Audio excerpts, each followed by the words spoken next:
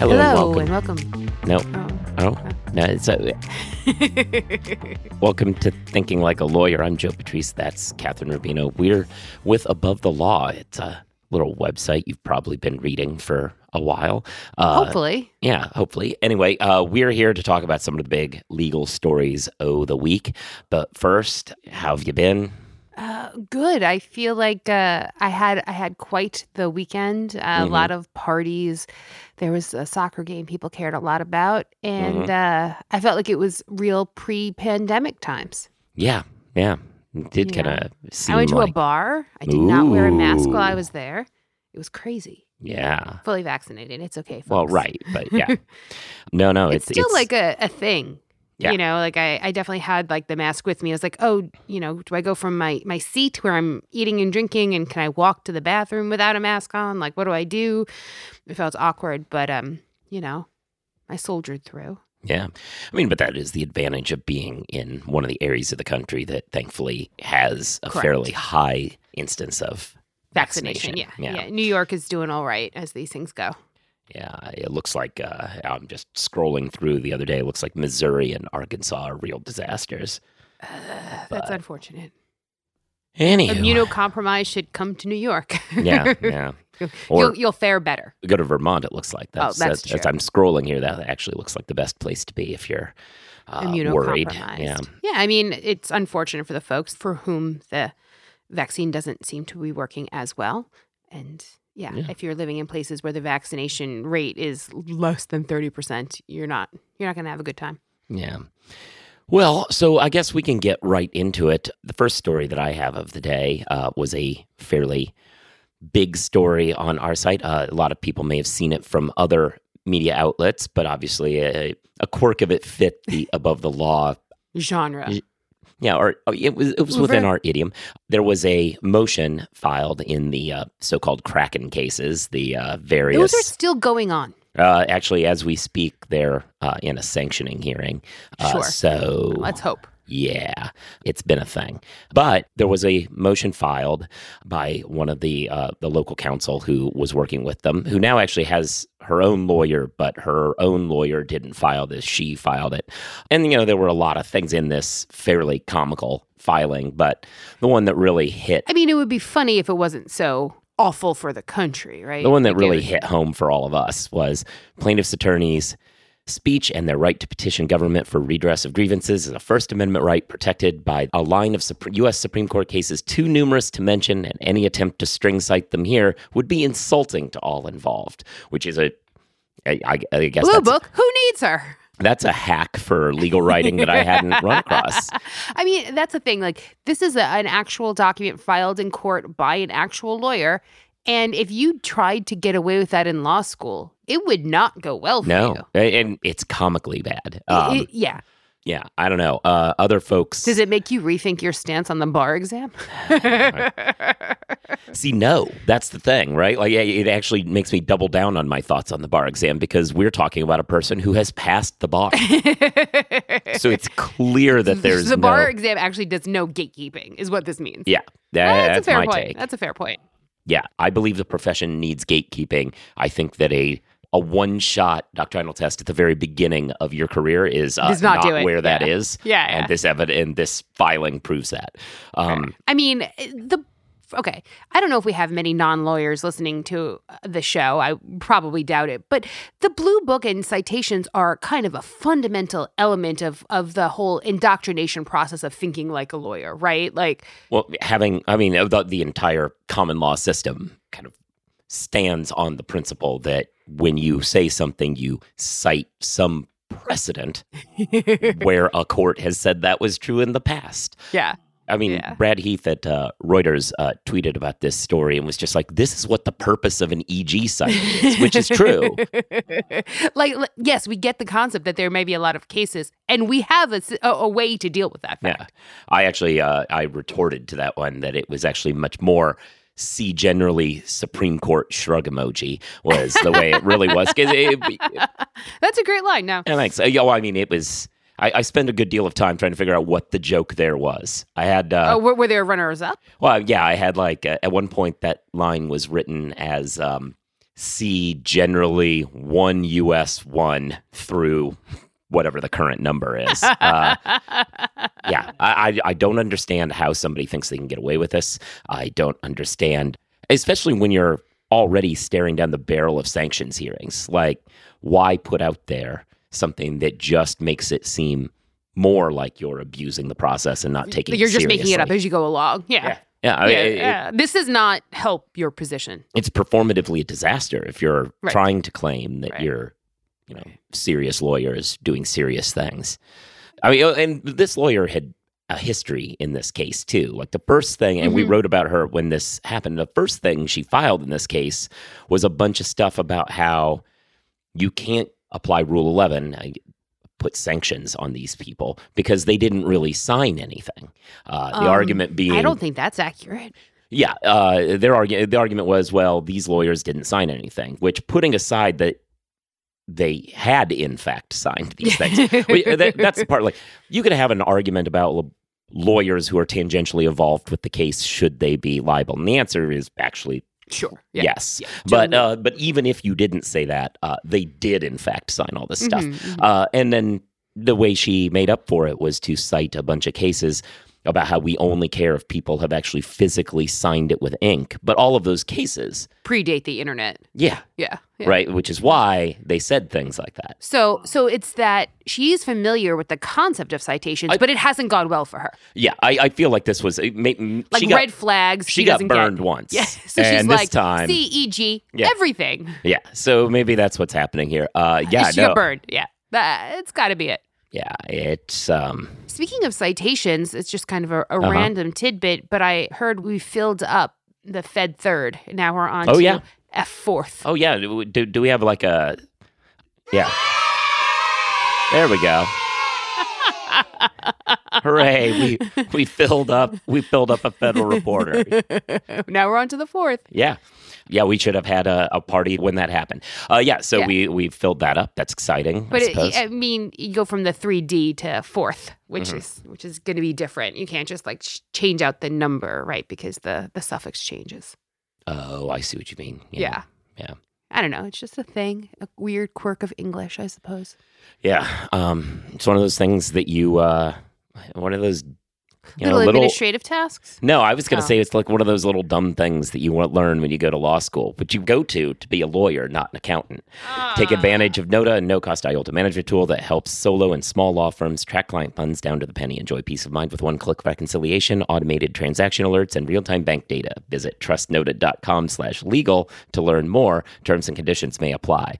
But I appreciated that you had a theory on how it could link to. That's fair. Yeah. I was trying. No, I mean, I appreciate you stepping up on the ad front.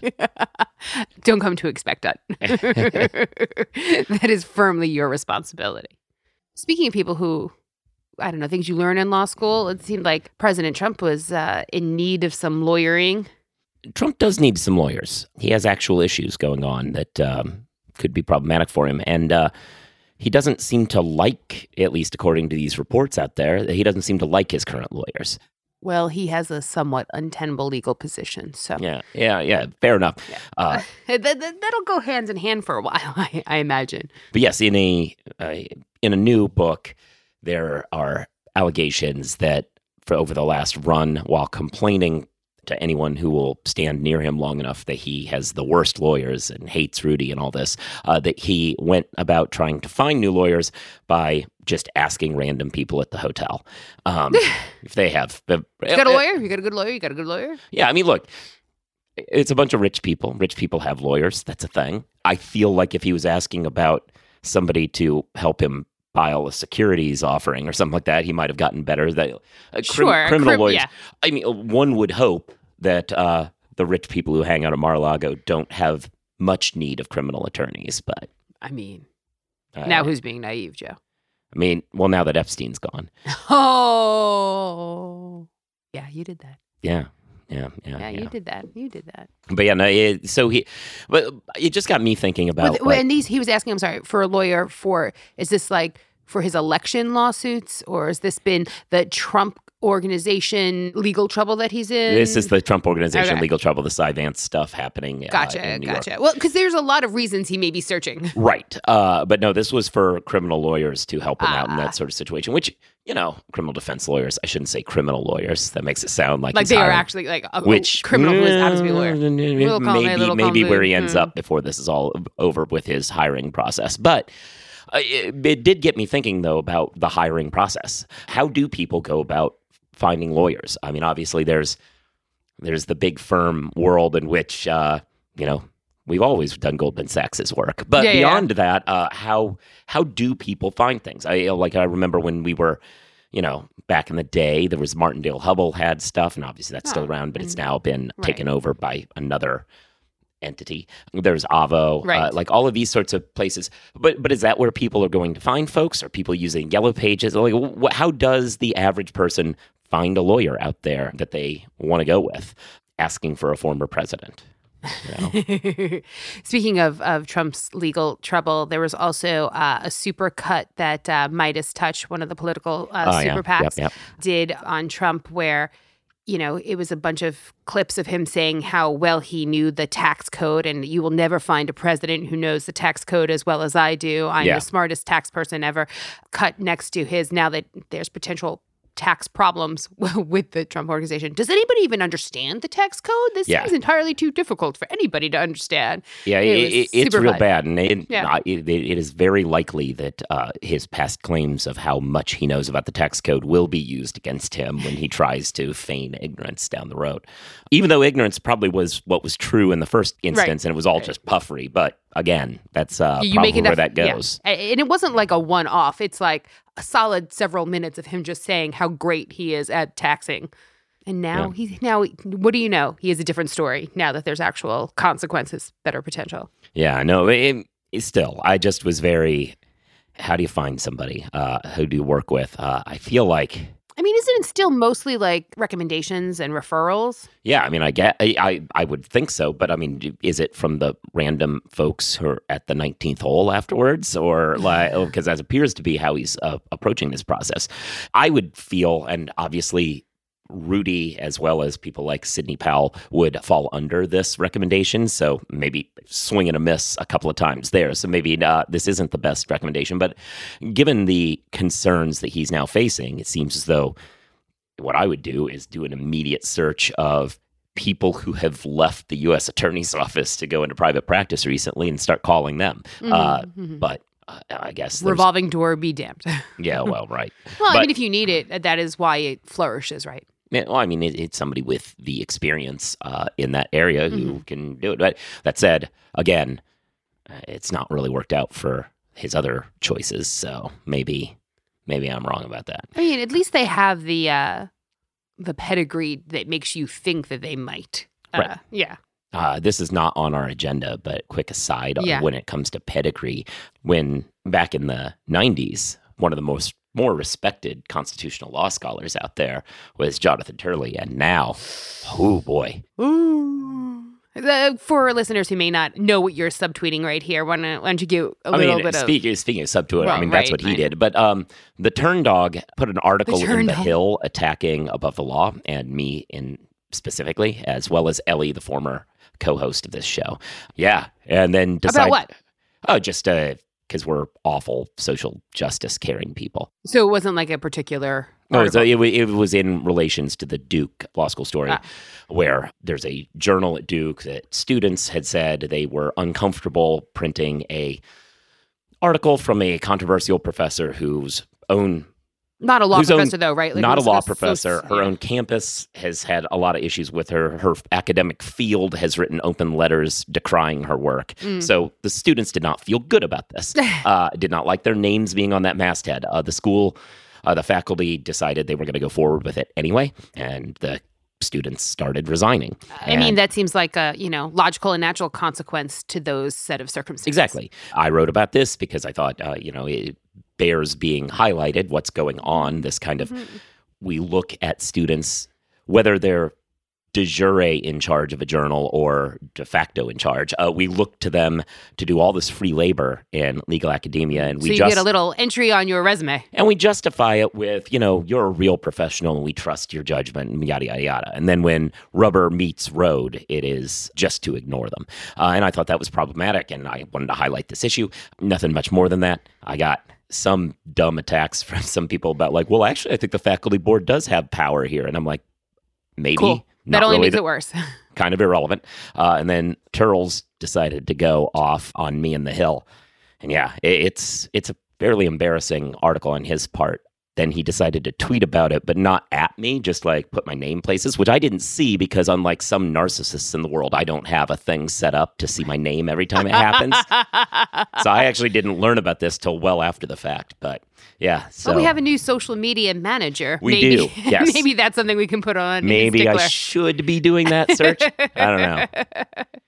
No, I just remember once I said something randomly about a person within the context of a news story. I wasn't necessarily even trying to blast them. I just they were a character in a news story, and they immediately freaked out and yelled at me and whatever. And I was like, how would they even know? And I was like, oh, they just have alerts set up for every time their name is said, which is, I just don't care. I mean, I do hear what you're saying, and I don't have one set up for my name, so I get it.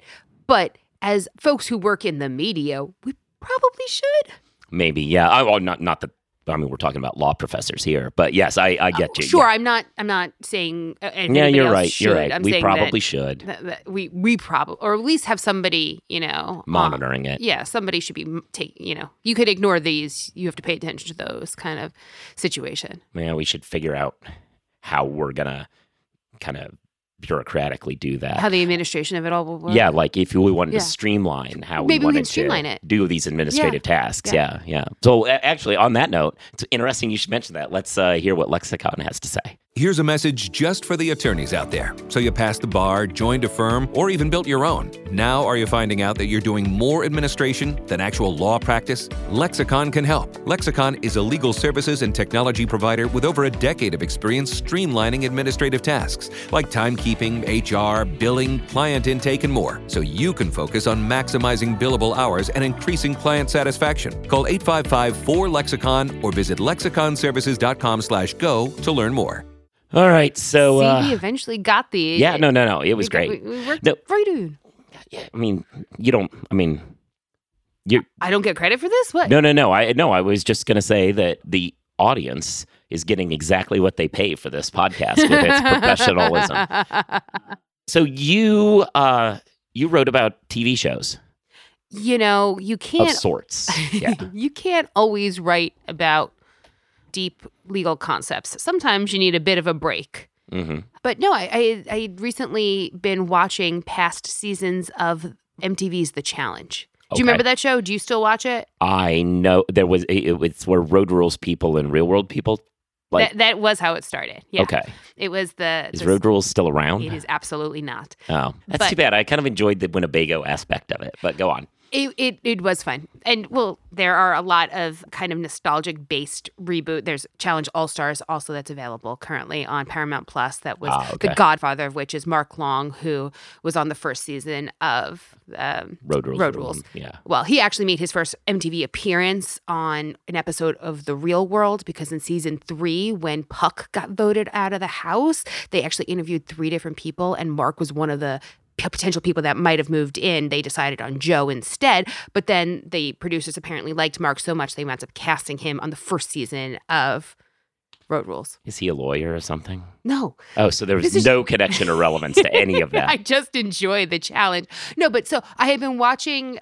See, that's a place where you could have just inserted see generally other stuff and not given me all the detail, like that lawyer. I got the. Oh yeah. I saw the reference you were making, but sometimes you just have to listen. Sometimes it's not about you talking at me.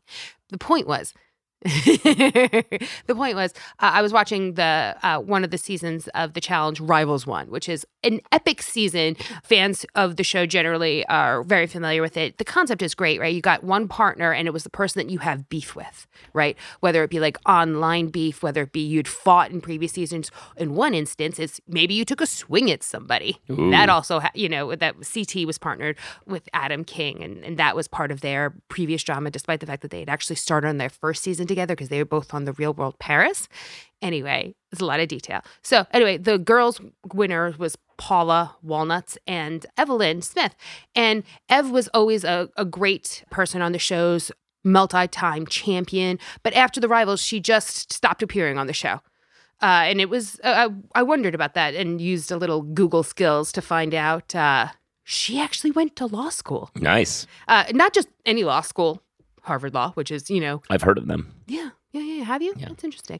But they're ranked right there with Washington University of St. Louis in our rankings. On our rankings. Yeah, Maybe this says a lot more about our rankings than anything else. Anyway, so she'd gone to law school, Harvard Law School, in the mid, I think 2013 or so. Then graduated, worked for human rights campaigns in Cambodia, I believe, and then has spent a lot of time working on Democratic Party causes. Up in Maine, she's been trying to get folks elected. Also worked on the Kirsten Gillibrand campaign. Worked then on the Pete Buttigieg campaign, and now is appointed to a political appointee position as a special assistant in the USAID office. Oh, wow. Awesome. Yeah, although Mark Long, that I mentioned earlier, he's sort of, as I said, the coordinator of this All-Star season, and apparently he has spoken to Ev about potentially coming back for All-Stars, and she hasn't said no. But apparently over 100 former challengers have expressed interest in coming back for an All-Star season, which is both very exciting and I can't wait for them to develop these new seasons. It's very cool. It's a good time. Yeah. I mean, it's the perfect moment to do this kind of nostalgia-based stuff with everyone being home, for the pandemic and using all these streaming services and whatnot, So I got myself some Paramount Plus, and which is how you can watch the All-Stars. Mm-hmm. And it's really been quite the joy. Nice. Quite the joy. I mean, hey, you can't be in online beefs with people forever, like I've been doing. Yeah. No, that sounds great. It does show that there's cool stuff you can do with law degrees if you stick with it, I suppose. Yeah. And that, not everybody on reality television shows continue just in that world, although it can be lucrative for some folks. You can also, you can turn around and go to Harvard Law School. Yeah. No, awesome. But it was really fun. I hadn't realized that. And also, how did Above the Law miss talking about the fact that she graduated from Harvard Law School? Well, back in the day. I was going to say this is an obscure show that only you really follow, but I'm actually looking, and apparently it's the #1 rated cable show. So I guess I'm wrong about that. I mean, it's the #1 rated non-news cable show, I should say. That's pretty good. Yeah. I mean, and for folks who have watched the show throughout the years, you can kind of tell how much more popular it's gotten because the prize money keeps going up. Yeah, how much do they get now? It's like $1 million. Oh, well, it's not nothing. It's not nothing. And I mean, it started out, it's like, you win $10,000. And it kind of has evolved to $1 million prizes. Not every season. Kind of depends on the season. But, it's a significantly larger prize pool than when the show first started, when it was like, good job, you get a video game for winning today's challenge, which it was very sponsorship based. I think I think one prize was like, you get a lifetime supplies of burgers from Burger King or Whoppers. I think that was true. I think Jarrell won it. Nice. Okay. Yeah. Well, cool. I think that's basically everything we have. Raises continue unabound. So many. But now we're kind of getting into that second tier of folks who are doing the raises, which are, they match that first year number, that 205. Which is great. And that is the number. And the reason why matching that first year salary is so important for those who may not be following the minutia is that that's what gets published by NALP. When you look to say, oh, who's on what scale? Oh, they give 205 to first year associates. And that sounds like you're making the same amount of money as everybody, but there are differences. There's this thing called compression, where after that first, maybe second year, they start slendering down the amount of raises so that by the time you're maybe a fourth or fifth or even higher, you're making significantly less than peers at other firms. And when you were perhaps starting out your career and you're only looking, because that first year number is what's get published by a lot of these organizations. And that may be all folks pay attention to when they're interviewing at a law school, not necessarily thinking about the fact that, if they stay at a place for more than a couple of years, they'll actually be significantly behind their peer group. And potentially, they might have had offers from other places that they could have been making market salary. So I think that publishing and making sure that you're aware which firms are engaged in compression of the salary scale versus pure matches of that salary scale is super, super important. And also part of what is fueling this hot lateral market that we're seeing at the moment. Absolutely. And that's pretty much it, unless you got something else. No, I mostly wrote about the challenge and raises last week, so. Fair enough. Thanks, everybody, for listening. You should be subscribed to the show, give it reviews. That really helps, shows like engagement, and means that we show up when people search for law, and then more people can hear it, and that's awesome. You should be reading Above the Law, as always, for all of the minute by minute of this kind of gossipy thing we call law. You should check out the Jabot, which is Catherine's other podcast. You can check out the Legal Tech Week Journalists Roundtable, which is the other show that I do for... I pretty much remember the name of it. Exciting legal tech stuff. Yeah, I do. Thanks.